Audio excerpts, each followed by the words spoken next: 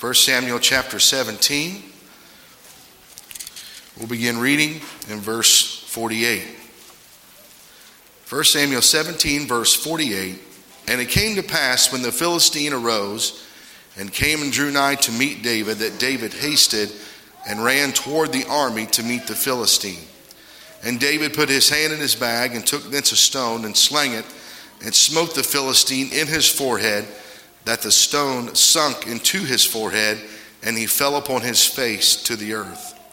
So David prevailed over the Philistine with a sling and with a stone, and smote the Philistine and slew him. But there was no sword in the hand of David. Therefore David ran and stood upon the Philistine, and took his sword, and drew it out of the sheath thereof, and slew him, and cut off his head therewith. And when the Philistine saw their champion was dead, they fled. Now fast forward with me to the next chapter, chapter 18,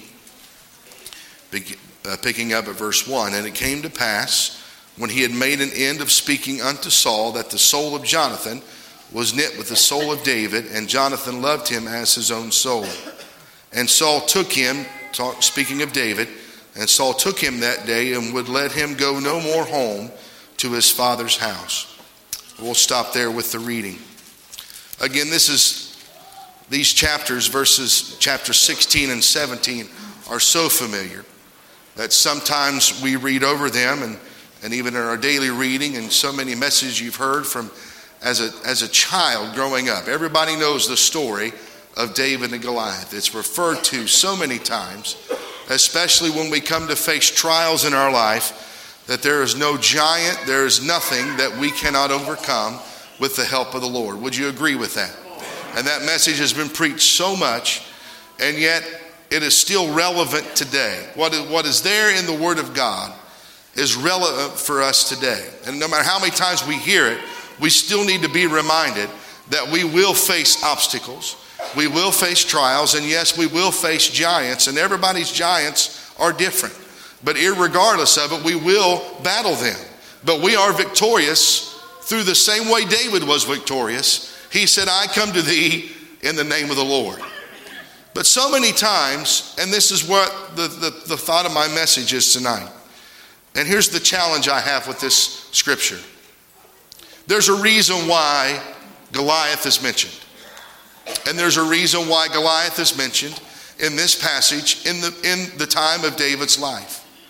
We know David in chapter 16 was the anointed king of Israel. We know he was the second king of Israel, but I believe he was God's first king, because the people chose Saul, but God chose David.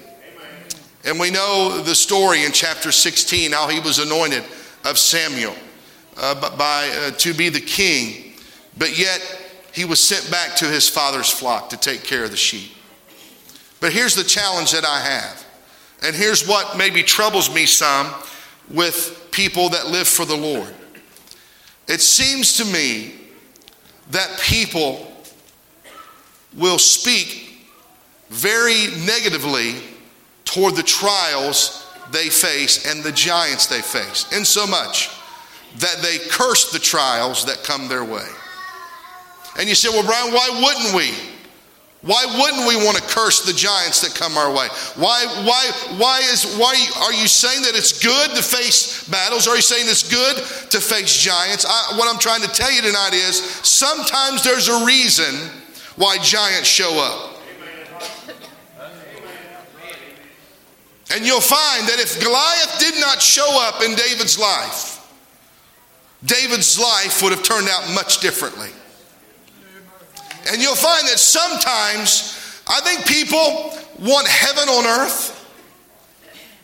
And if we want heaven on earth, then what is there to go to heaven for? One of the reasons I want to go to heaven is that I won't have to battle giants anymore.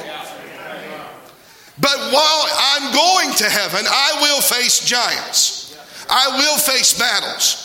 And sometimes we need to learn to refocus how we face giants and how we face battles. Because sometimes, yes, because of sin and the consequences of sin and the consequences of our wrongdoing, we will face things in our life that we bring upon ourselves. And so many times when we face trials, the first thing we need to do is say, Lord, have I done something to bring this upon myself? Right? And if we are clear with God, if our conscience is clear, if there's no sin on board, if we have not done something to bring that upon ourselves, then we must ask God, why is this giant in my life? Why am I facing it right now? And what are you trying to teach me through this battle? I want you to notice some things tonight about this David and Goliath story that maybe you've never thought about before. I certainly hadn't until God revealed it to us. Number one, I want you to notice this. The giant in David's life revealed his faith in God. The giant in David's life revealed his faith in God. You'll see in chapter 17, verses 26, 36, and 45, every time Goliath is mentioned concerning the children of Israel, they are always scared of him. But anytime David mentions Goliath, it sparks his faith. Every time Israel speaks of Goliath, they are afraid. But every time David speaks of Goliath, it energizes his faith. And may I ask you this question right at the very beginning. When you face a trial, are you afraid or does it ignite your faith?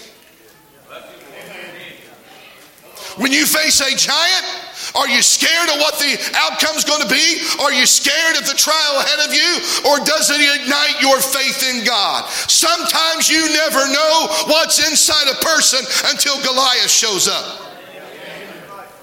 And until this time, I'm preaching right now, until this time, all we see is David as a meek and lowly shepherd out in the pasture field. But then Goliath shows up and we see where his faith lies. He understood and he knew that his faith rested in the name of the Lord Jesus Christ. But it wasn't until he faced a giant in his life.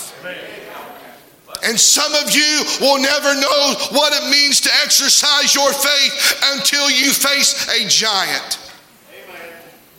And sometimes we need giants in our life because we don't understand really how strong we are in the Lord when we face a Goliath. Amen. Amen. Now, it's no wonder that Israel was afraid of Goliath.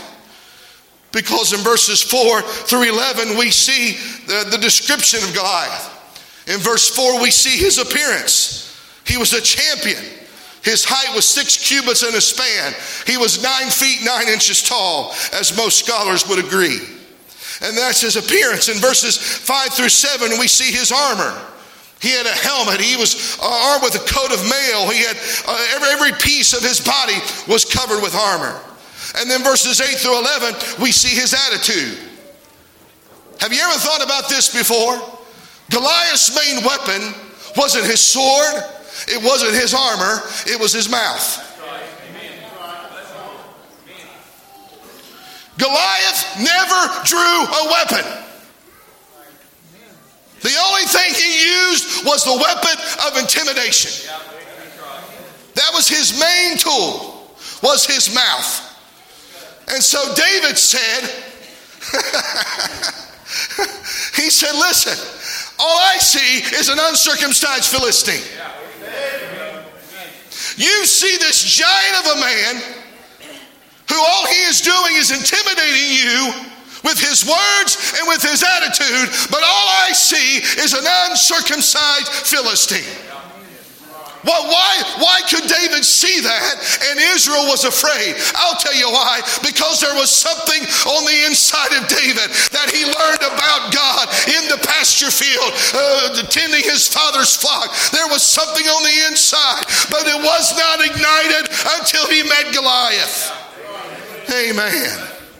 Sometimes you never know what's inside you until Goliath shows up. Our pastor said so many times, and it bears repeating, a faith that has never been tested can never be trusted. And some of you, I don't mean to be cold-hearted, And I guess I'll be blunt with what we're ready to say. But some of you, I wouldn't ask you to pray for me. Because I can't ever tell if your faith's ever been tested. But you know who I'm going to ask to pray for? Those that I've known is going through some stuff.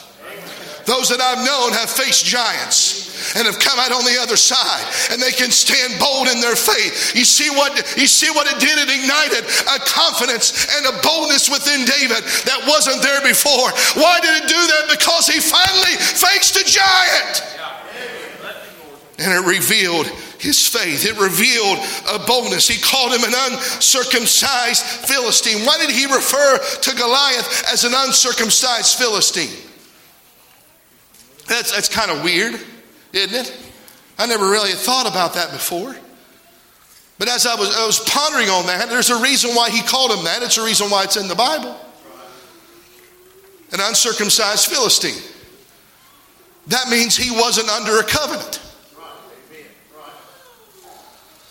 He was an uncircumcised Philistine. That means he wasn't a part of the covenant of God. But David knew, because he was circumcised and because he was a Jew, that he was a part of the covenant. So this wasn't a battle of contact. It was a battle of a covenant. And David knew that he would be, I'm preaching right now and you don't even know it. David knew he would be victorious because he was covered by a covenant. Woo, glory to God. Isn't it wonderful going into a battle knowing that we're already the victor, knowing that we've already won. Hallelujah. You'll never know that until you face Goliath. Amen. It revealed his faith. But it also revealed his fight. It revealed his fight. In verses 38 through 41, Saul tries to equip David with armor. Right? We all remember that, right? There's an argument going back and forth. And of course, David, he's bringing grilled cheese sandwiches down to the field. I just say that because I'm implanting a seed. That way when you get home, you'll want grilled cheese sandwiches. Preachers have a way of doing that. Velveeta, that's the only cheese there is. Anyway, I'm doing a Mike Blanton here. I'm getting caught off on food. So, he goes down there, he's got the cheeses, and he sees this Philistine. Everyone's afraid. David said, I don't care. I'll go to him. I'll fight him. He's uncircumcised. Who is this uncircumcised Philistine that he should defy the armies of the living God? So Saul says, okay, if you're going to do it, I'm going to give you something to help you fight this battle. Now notice this. And Saul armed David with his armor. Now read this really carefully. And put a helmet of brass upon his head, and armed him with a coat of mail. And David girded his sword upon his armor, and he essayed to go, for he had not proved it. Now read verse 38 again. He put a helmet of brass upon his head, and he armed him with a coat of mail. If you go back to verse 5, speaking of Goliath, it says, and he had a helmet of brass upon his head, and he was armed with a coat of mail. You notice any similarities? Saul was trying to equip David with the enemy's weapons. He was trying to use the weapons of the enemy to fight the enemy. And David said, now you listen right here real good. This is what revealed how he was really going to fight this battle. It revealed his faith, but it revealed his fight. He said, I'm not using the weapons of the enemy because they haven't been proven. You know what he was saying? They ain't going to work against that enemy. Because all we're doing is matching up to what he's already got. He said, I'll tell you what I'll do. I'll stick with what I know has already worked for me. I'm preaching real good right here. Now I need some help on a Wednesday night. Amen. He said, I'll stick with what I know works for me. I'll stick with my staff. I'll stick with my sling. And I'll stick with my stones. They work for me out in the pasture. And they'll work for me against this giant. Why? Because he knew where his fight rested. His fight wasn't his weapon wasn't the staff. His weapon wasn't the sling. His weapon wasn't the stone. He says, you come to me with a sword and a spear and a shield, but I come to thee in the name of the Lord. When are we going to realize? It's no wonder why the world, the church has been silent. And it's no wonder why the church has tried to fight the world. And we're not winning. You know why? Because we're using the world's methods to fight the world. When all we need to do, I need some help right here. When all we need to remember, if it ain't broke, don't fix it. Why change what's already worked? I'm not going to use the enemy's methods to fight the enemy. I'm going to use with what's worked for me for 47 years. And guess what it's been? It's been the name of the Lord. Why stop now? It's worked before and it'll work again. Somebody say amen. I'm busy preaching. Woo! Glory to God. Hallelujah. He said, if it ain't broke, I ain't going to fix it. I'll just use this staff. I'll use this sling. I'll use this stone. Because see, what you don't remember is not too very long ago, I killed a lion and a bear. You know what he was saying? He's saying, I've faced enemies a lot worse than this right here. And every enemy I've faced in the past has designed me to fight Goliath that is in front of me. Hey, you just missed a great point to shout. Every battle that I've ever fought in the past is preparing me for the Goliath that stands in front of me. Hey, remember, folks, take what you've learned, take what victories you've got in the past, and fight Goliath that is standing in front of you. If you haven't understood what I'm saying, there is no enemy too big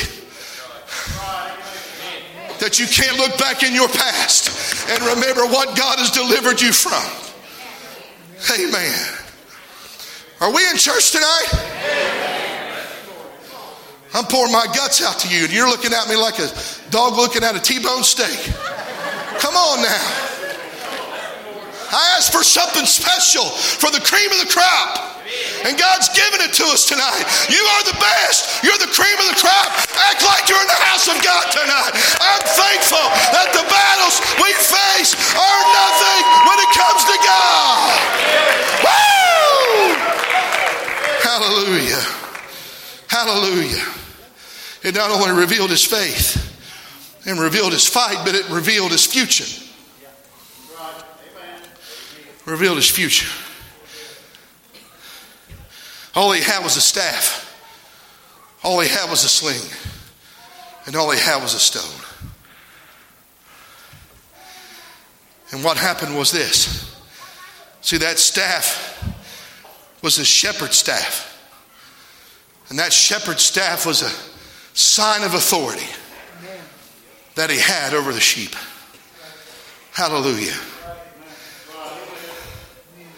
And when Goliath showed up,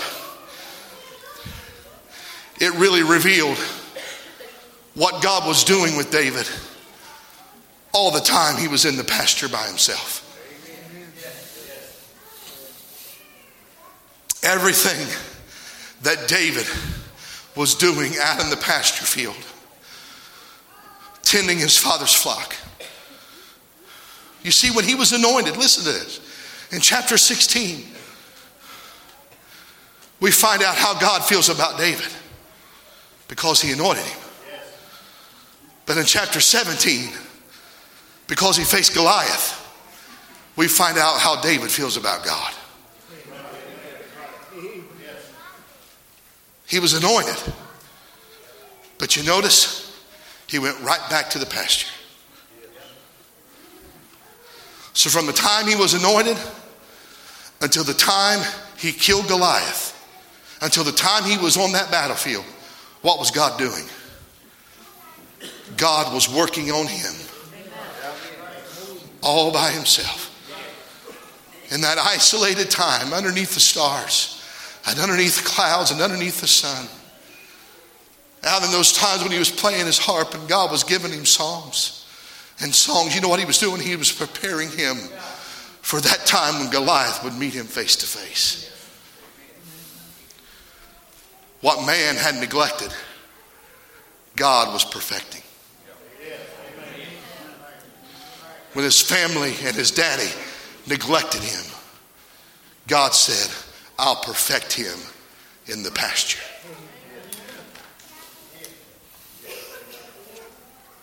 And God was preparing him for his future. And then the verse that we read in chapter 18, verse 2. Basically it says this: when he finally killed Goliath and he cut his head off, David always knew how to get ahead, didn't he?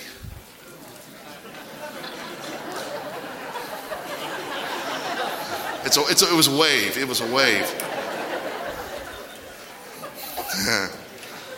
He took that head and took it back to Saul as a symbol of his victory.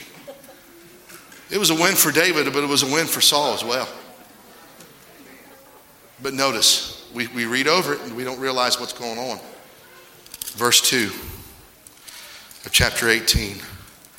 And Saul took him that day and would let him go no more home to his father's house.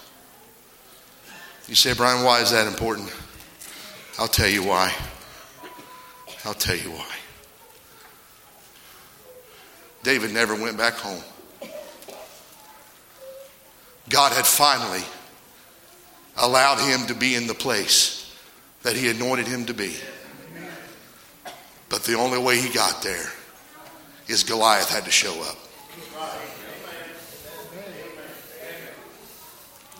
God has anointed each of us with a future and with a perfect will and a perfect place for us. But sometimes it'll take us facing a Goliath to get to where he wants us to be. No doubt this was the greatest victory David ever won in his life. It wasn't the last, but it was the greatest.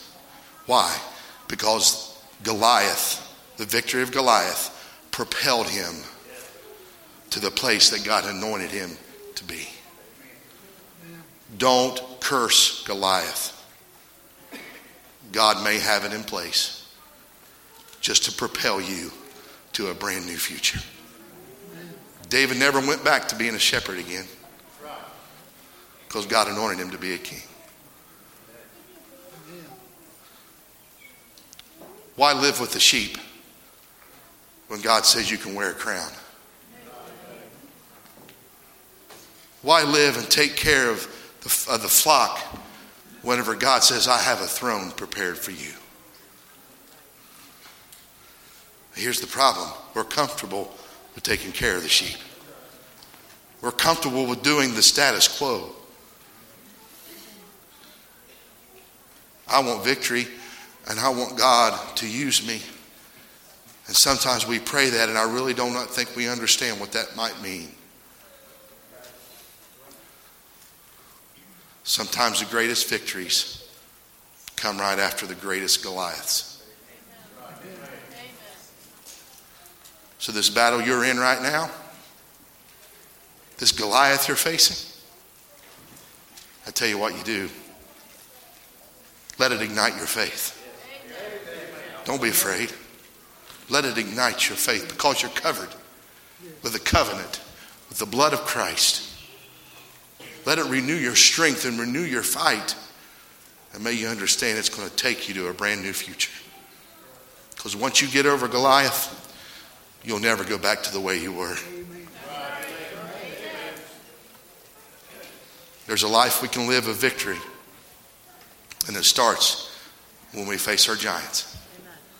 There's a blessing in Goliath if you look hard enough.